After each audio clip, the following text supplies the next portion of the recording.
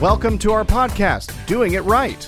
This podcast reveals authentic stories from successful leaders doing it right. It's about their journey to become a leader, their choices, motivations, and lessons. In essence, how they built successful personal brands. Your host is Valerie Sokolowski, author of 8 leadership books and nationally known as an authority on executive presence and personal branding. Let's get started. Here's Valerie. So, welcome to the show, and this is really going to be different because I'm going to be interviewed by this fantastic woman who is on morning news, and she's a fashion and blogger, and oh my gosh, so many things that she does professionally in the space of broadcasting. And so, tell them how this happened. Hillary Kennedy is with us today. Thank you, Valerie. Well, I am a fan of the podcast. Thank you. And just a fan of your work in general. And I've actually had the pleasure of interviewing Valerie several times before on air on different shows. And I got to thinking when I was watching the podcast, your audience might not know about you, what your background is, how you became an executive coach and just a master brand strategist. You've authored 8 books, but not everyone has gotten that little snapshot about who you are in your life. So I thought this would be so much fun to kind of interview you and let people know what you're about and how you got to be where you are. And you know what? This is so unrehearsed. I have no idea what you're going to ask, but let's do it. I'm open. I'm open. Well, the first thing that I know I wanted to know more about, and I know your audience will want to know more about, is tell us about your background, kind of where you came from, and now you got to where you're at. Well, I have to start with my background as far as a little girl because it's a little bit different, and I think it really did form me. I was raised by a grandmother. I had parents, but they were busy doing other things and divorced. So thank God for my grandmother. And she raised me until I was 11. And, you know, those are the years when you're formed, really, when you're a young person. So she instilled in me the values that I still have. She took me to church, and so faith was important to me early on. And little did I know why I would need that throughout my life with some things. But that's how it all started. She passed when I was 11, and my mother and new husband, picked me up from California and moved me to Oklahoma City, culture change, in the middle of the 6th grade. Wow. So that's got to be a major shock. That was a major shock, and an only child, and I didn't have really anyone. So I'm telling you this because I had to learn early on to really be independent. But had I not had that background, some of the things that have been sort of downers in life, I wouldn't have had the strength to pull myself up. Having said that, one of the best things that happened in Oklahoma City is that's when I started in broadcasting. Okay, so how did you get the bug to be in broadcasting? Had you always been interested in radio and television, or were you? No. So what sparked that interest? You know, I love being in drama classes and being on the stage and all of that. I've never been afraid of getting in front of audiences. And one day someone said to me, you know, have you ever thought about having a radio show? And I said, no, I don't even know how to go about that. And I don't know where that came from. But clearly, it was supposed to happen. Right. So I said, well, how do you do that? And this person who had an ad agency said, well, you come up with a teenage format of a show, something that you think teenagers, I was a teenager, would like to hear. So I had no idea what I was doing, but I went home and I hammered out a little idea for a show. And they advised me to go to the lowest rated radio station in Oklahoma City, the country station. And I'll never forget walking in, and the owner, Jack Beasley, I remember his name, don't we, on those times in our life? Yes. And he looked at my format, and then he put it down, and he looked at me, and he said, have you ever been in a radio station before? I said, no, sir. And he said, well, do you know what disc jockeys do and how they do it? And I said, no, sir, feeling really awkward. Right. And he said, well, I tell you what, it's almost summer. So just come on over and stay around and see what we do. And I was there every day, borrowed my mom's car. And at the end of the summer, I was the youngest disc jockey in the country, and that started all of this. That is amazing. So would you say he was the first guy to kind of give you your big break? Absolutely. Yeah. Aw, that is so cool. So I got the bug. So then after you got into radio and were a disc jockey, where did you go from there? So I did that during my junior and senior years, and that was another great thing that happened. Had I not had that, I wouldn't have been able to go to college because we didn't have any money, and I didn't know that. I thought we had money because my mother always had me dressed nicely, and she was in the fashion business, which is where I learned all about image. That's why you're such a sharp professionalism. Thank you. So I lost my train of thought. College. College, okay. So I wanted to go to college, and I said to my mother, let's see, Mom, I'm thinking about college here and college there and sorority here and sorority there, as my friends were. And April of my senior year, she said, well, honey, we don't have any money. So I got in the car, drove to Oklahoma State University, found the head of the radio and television department, and I said, can you help? And he said, let's get you a government loan and a job. I'll help you. Wow. So I was able to go to college that way. How neat. Boy, you met some happen. really kind people along the way. Mm-hmm. That's incredible. So you went to college and you majored in radio and television, and then journalism. And so when you got out, then what did you do? So my first job was the Daily Oklahoman, and I was hired to go out in the community, and it was a society department. So I'd write about things that were events in Oklahoma City, and from there went to an advertising agency and did production for radio and television. And just little things happened along the way, and finally was able to hook my own shows for a while. Then I married my IBM husband. Aww. That means I've been moved. So we moved from there about every 2 years. So all I could do, Hillary, was raise my 3 kids, keep my finger in the pot along the way, doing some commercials or what have you. And finally we landed in in Dallas. And I got itchy feet here. This was about 25 plus years ago. And I thought, well, what can I do? And I thought, well, I can talk. What can I talk about? I left out one kind of fun thing. Okay. During those early years, I had a charm school. Really? Yes. I think we should have some now. Oh, absolutely. Well, because, so did you teach etiquette and communication and all those kinds? So essentially, those are the little the seeds that you work on with these top executives now.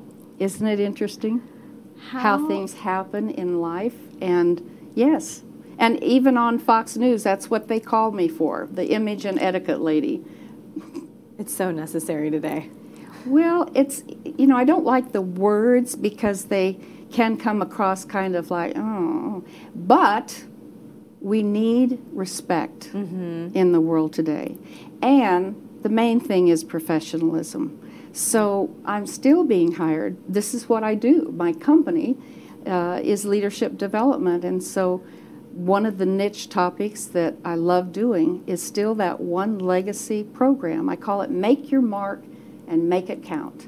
And it's about how emerging leaders, how they should show up, and how they can dress appropriately or not, depending on the industry, and how their behaviors matter, and even social savvy, and we end with dining skills. Isn't that fun? Well, do you feel like in the digital age that things have changed over the years, the things that you've taught, or do you find that the things that you've been teaching all along are still completely relevant, still in play, or have you had to modify anything along the way? Absolutely modify. Really? Okay. I have. I just believe that respect is the basis of all of it, the respect for people. So rude behavior was back then, rude behavior is now, and rude behavior isn't respect. So, but yes, don't you think the digital has made a difference? It has, and I think one of the things that I've had to learn is your tone in an email can come across completely different than your tone in person, and so there's little things with that I've had to kind of modify as time has gone on. But I just wondered if kind of the rules of etiquette have changed a little bit, or if you've just kind of had to add more onto that as time has gone on, because now we communicate so differently. I have friends that won't leave or check voicemails at all anymore. And so the only way they will communicate is through text message, email, social media, and that presents a whole other host of problems sometimes. So, Well, yesterday I was really delighted to hear this. I was in a workshop, and there were all ages. And guess what they wanted to talk about? what? Just exactly that. Email. Really? And when to send it and when not. And all the stories about how it got them in trouble. And texting. I mean, the whole thing. So we spent, I don't know, 2 hours just batting back and forth because they had been stung in business with some of the things they just sort of did. Right. And then it caught up with them. So it's just so interesting how, yes, things change. You have to modify it. But if people just think in the morning when they get up, what am I going to do today? How am I going to communicate the most effectively and professionally if I want to move forward in my career? And that's the sweet spot, is emerging leaders, those people that are trying to move forward in their career. Well, I think one thing that makes me think of is you obviously have a very strong sense of who you are, which is how you're able to help these people figure out who they are. So what are some of your personal philosophies? What kind of grounds you? Hillary, I think the main thing that grounds me is knowing from whence I came, which is from very humble beginnings, and never forgetting that. And always looking in the rearview mirror at what I can do better, being a constant learner, and really caring about the other person, not just what you can do for me, but what we can do together. So I just love the that about people skills. Thank you. You know, we've talked about your life, kind of gotten a snapshot of your life. Is there anything that you would go back and do differently? Have more babies. Yeah. I would have more babies. Sad to say, we did lose a child to a car crash. That was one of the things that I mentioned early on, some ups and downs. That's about as down as you can get as a mother. And I wish I had had More children. at least one more, two more maybe. I loved it. I love being a mother. Yeah. And I raised them, and now I'm a grandmother, and it's still all really good. I love it. Well, the fact that you have had children, now grandchildren, and then you have this amazing business, you're helping people all of the time. You've lived an incredible life, and now you're helping kind of bring clarity to other people's lives and businesses. So I want to know, what's a habit that you've taken on that helps bring clarity to your life that you sort of instill in other people? What comes to mind is a habit I started about 3 years ago, and it's the gratitude model, which is every morning I wake up and the first thing I do intentionally is to list 5 things to myself that I'm grateful for. And I do the same thing at night. What happened today that I'm grateful for? And I'll tell you where it came from. Just, it lifts me up when I spend more time focusing on what is happening than what isn't. What I do have versus what I don't have. Not looking at other people and, oh my gosh, I wish I could be like them or do, no. So that gratitude actually statistically does do something for us because it keeps us focused on positives, and then we are more positive. Right. So gratitude, and that's the biggest habit I think that's been helpful for me. That's a great tip, and it's something that's free. It doesn't cost anything to be grateful and focus on those things, which is awesome. So you work with a lot of high-level people who are just trying to be the best at what they do. What do you think keeps people from being the best or their version of the best? Oh, one thing that's been very interesting to me, and I'll speak for myself too, you know, we all have those times, Hillary, when, maybe you do too, when we aren't as confident as we can be. So self-confidence can get eroded in particularly this fast-paced world that we're in. People are afraid of their jobs. There's so much going on with mergers and acquisitions, and people are getting cut. There's more competition. It's faster paced. I like to say we're living in a world of raplexity. That's 2 words, rapid and complex, and that's the world that we're in.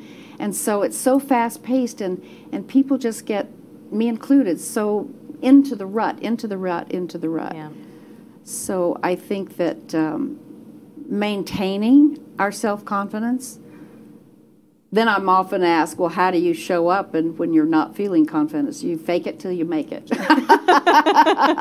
Don't let it show. Well, and they always say if you're feeling unhappy, if you just start smiling, eventually you'll convince yourself. So it's kind of the same principle, right? Just fake it till you make it. No, it's true. It's true. So how would you say we can train our minds to overcome that fear, just continually telling ourselves we can do it and faking it till we make it, or what do you suggest? No, fear is real. I've been fearful many, many times. Fear is something that we can fear. Usually in business, it's not meeting expectations, or it's not moving forward as fast as we can. And what's wrong with me? What's wrong with me? We always self-deprecate. Oh, what am I doing wrong? And why didn't I get that career promotion? And so again, I'll just speak for me, Hillary. There's these little voices, right? One is the positive and one's the negative. And I've just tried to recognize that, first of all. What am I saying? What's my self-talk? What am I allowing my mind to say to myself? I learned something early on, and I'll really be vulnerable. There was a time when I had some depression. Came out of it just fine. But during that time, a friend of mine said, back to the little voices, said, when you think of something negative, just pretend there's a candle that's sparking, and you just blow that candle out. And that was such a good visual for me. Right. And so shortly thereafter, this is kind of funny, I went in to do an interview. And no one knew ever that I had those down times, ever. Because I just put on the face, right? You just keep going. And so I went into the makeup department, and this makeup artist was doing the face, and he said, now I'm going to do this for your makeup so that it won't show your nose is so long. And I went in my mind. And then they whisked me off to the hairstylist to fix my hair a little bit. Right. And she said, now I'm going to fix your hair a little fuller here so it doesn't show that your ears stick out a little bit. And I think there are so many days when I'm just going, just blowing the candle just keep blowing them out.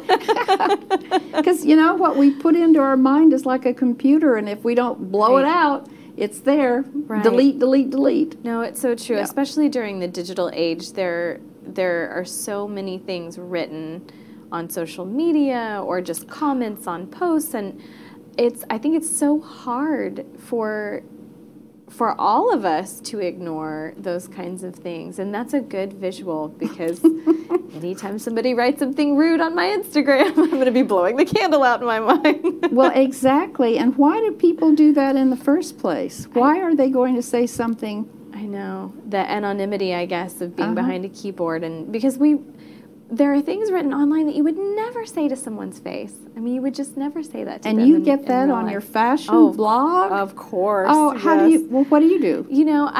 I used to take it really personally, but then I thought, and if it's someone that really knows me, then I would stop and think, was this a constructive criticism? But if it's someone that's a total stranger I've never met, I just always think that person doesn't actually know me. There you go. Why would I care about what someone who's never met me thinks? And I try and keep that focus. And I also tend to delete those comments, because I'm like, well, this is my Instagram or my Facebook or my blog. This is my space. I don't want negativity on my space. Some people decide to leave them. I typically don't address it. I just ignore it. There's maybe only been a handful of times that I've ever responded back. I had a photo that I put up after having a baby, and a guy made a rude comment about my backside, saying I didn't have one. And so this is the only time I've ever really responded to anyone. But I said, try telling that to my jeans from college, because I was like, I can't fit into those anymore. Goodness. But I rarely ever respond, because I just think there's so much negativity in the world. I would rather ignore it and just focus on the positive things. And you know what? people are attracted to positivity. We just are. Who wants to be without Debbie Downers? I agree. I think that's so true. So one question that I wanted to ask you, because you essentially take people, many of whom communicate for a living, and teach them how to be better communicators. How can we be a better communicator?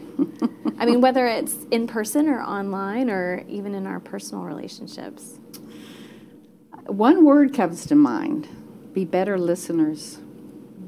That sounds so simplistic, but it's not, because, again, back to how fast we're going and doing what you're doing now, and you do so well, it's why you're good as an anchor, is listening with your eyes. And I can tell, and people can tell, when someone is really listening versus a story. Again, last week, when I was coaching an executive, and he said, every time I go into my boss, he's got his little texting going on.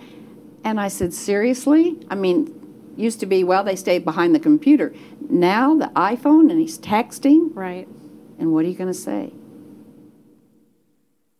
Isn't that something? It's amazing.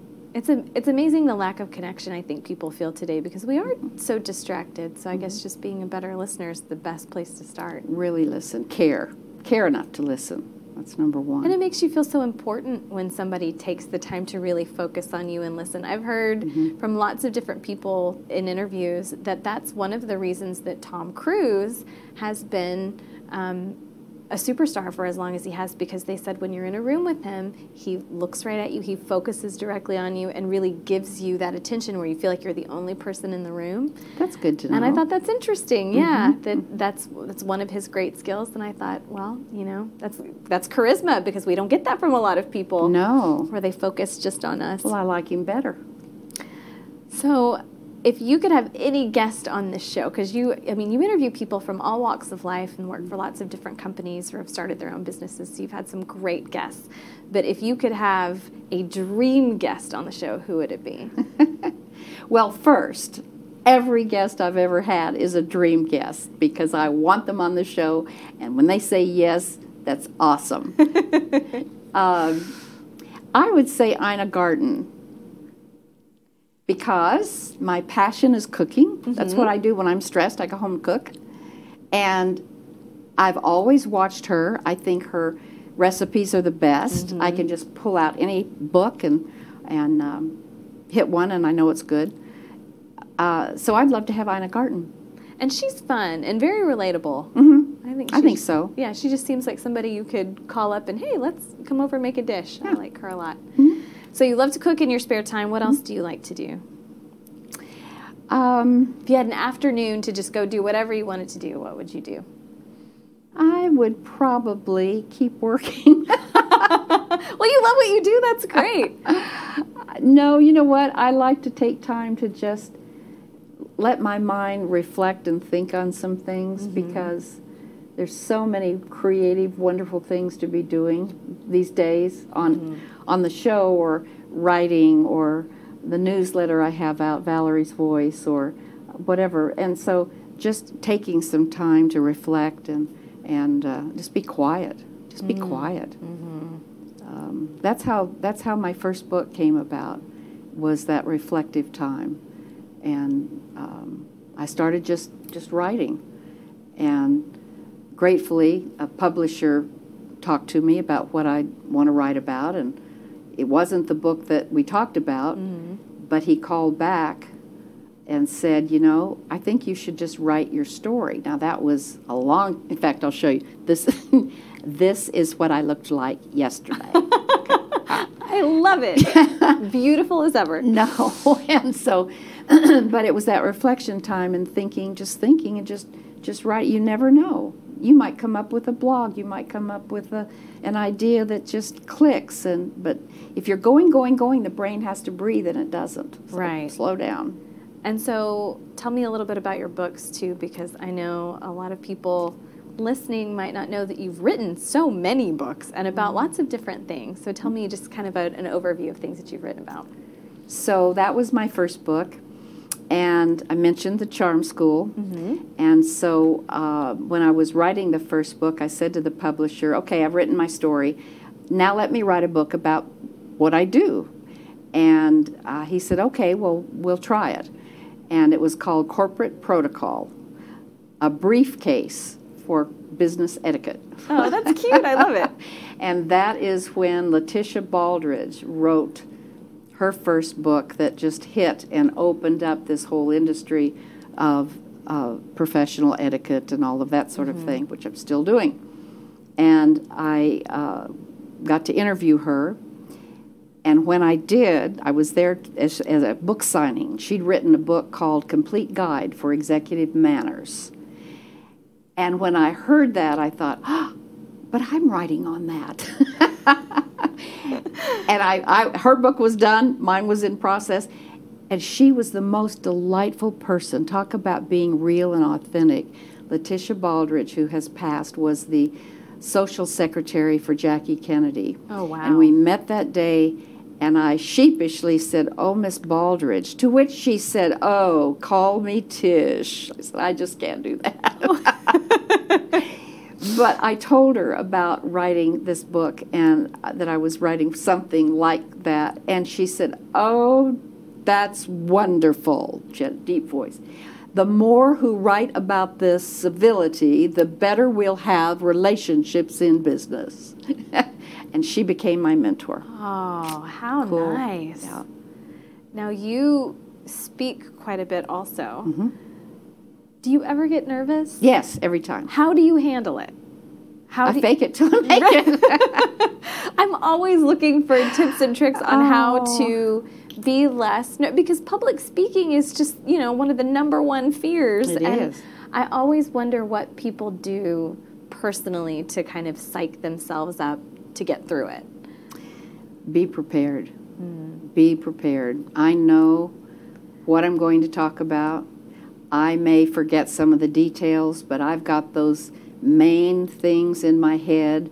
So if I know the topic and I'm confident that I know the topic, then you just have to trust that you know the topic and that it will come out, and practice, practice, practice. But Hillary, I think if I weren't a little bit nervous, I think I wouldn't be real. I don't want to be a canned speaker or canned anything. So when you're nervous, people can relate to that. Anyone in the audience can relate to that. Oh, anyone that says they're not nervous, okay, great. I want to be like you when I grow up. With leaders and just with leadership in general, are there a set of qualities that you see over and over and over with people who are emerging leaders, or do people sometimes surprise you? Because I often wonder if you see the same pattern with leadership potential, or if there are some people who become leaders that kind of surprised you a little bit.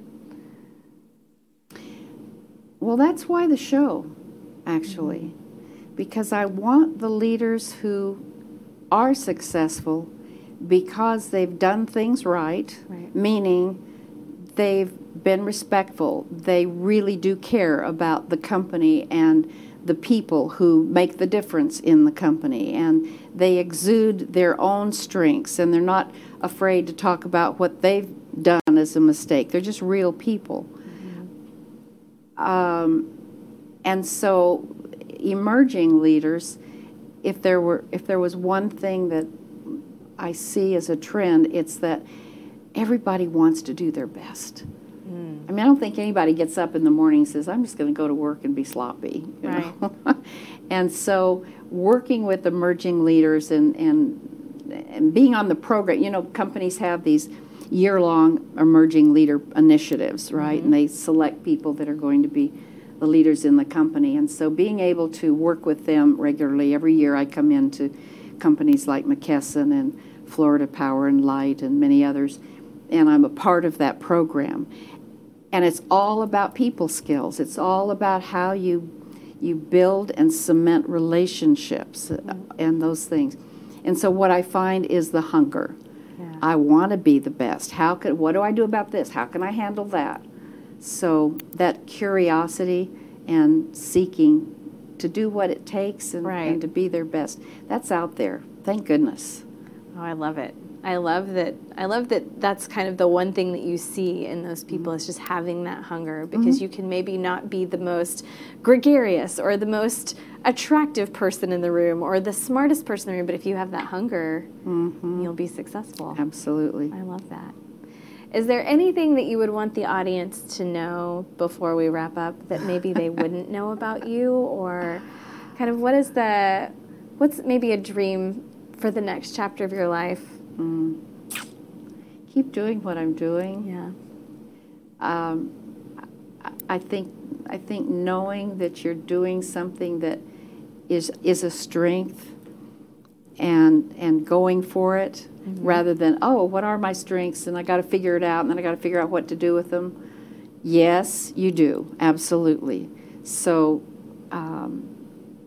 I just enjoy helping people identify what really is your personal brand. Hillary, you know, who are you, and how do you exude the authentic self that you are, and helping them be successful. That's what gives me a buzz. Oh, it's the best feeling. And you are the best at it. Thank you. You really are. You are the best at it.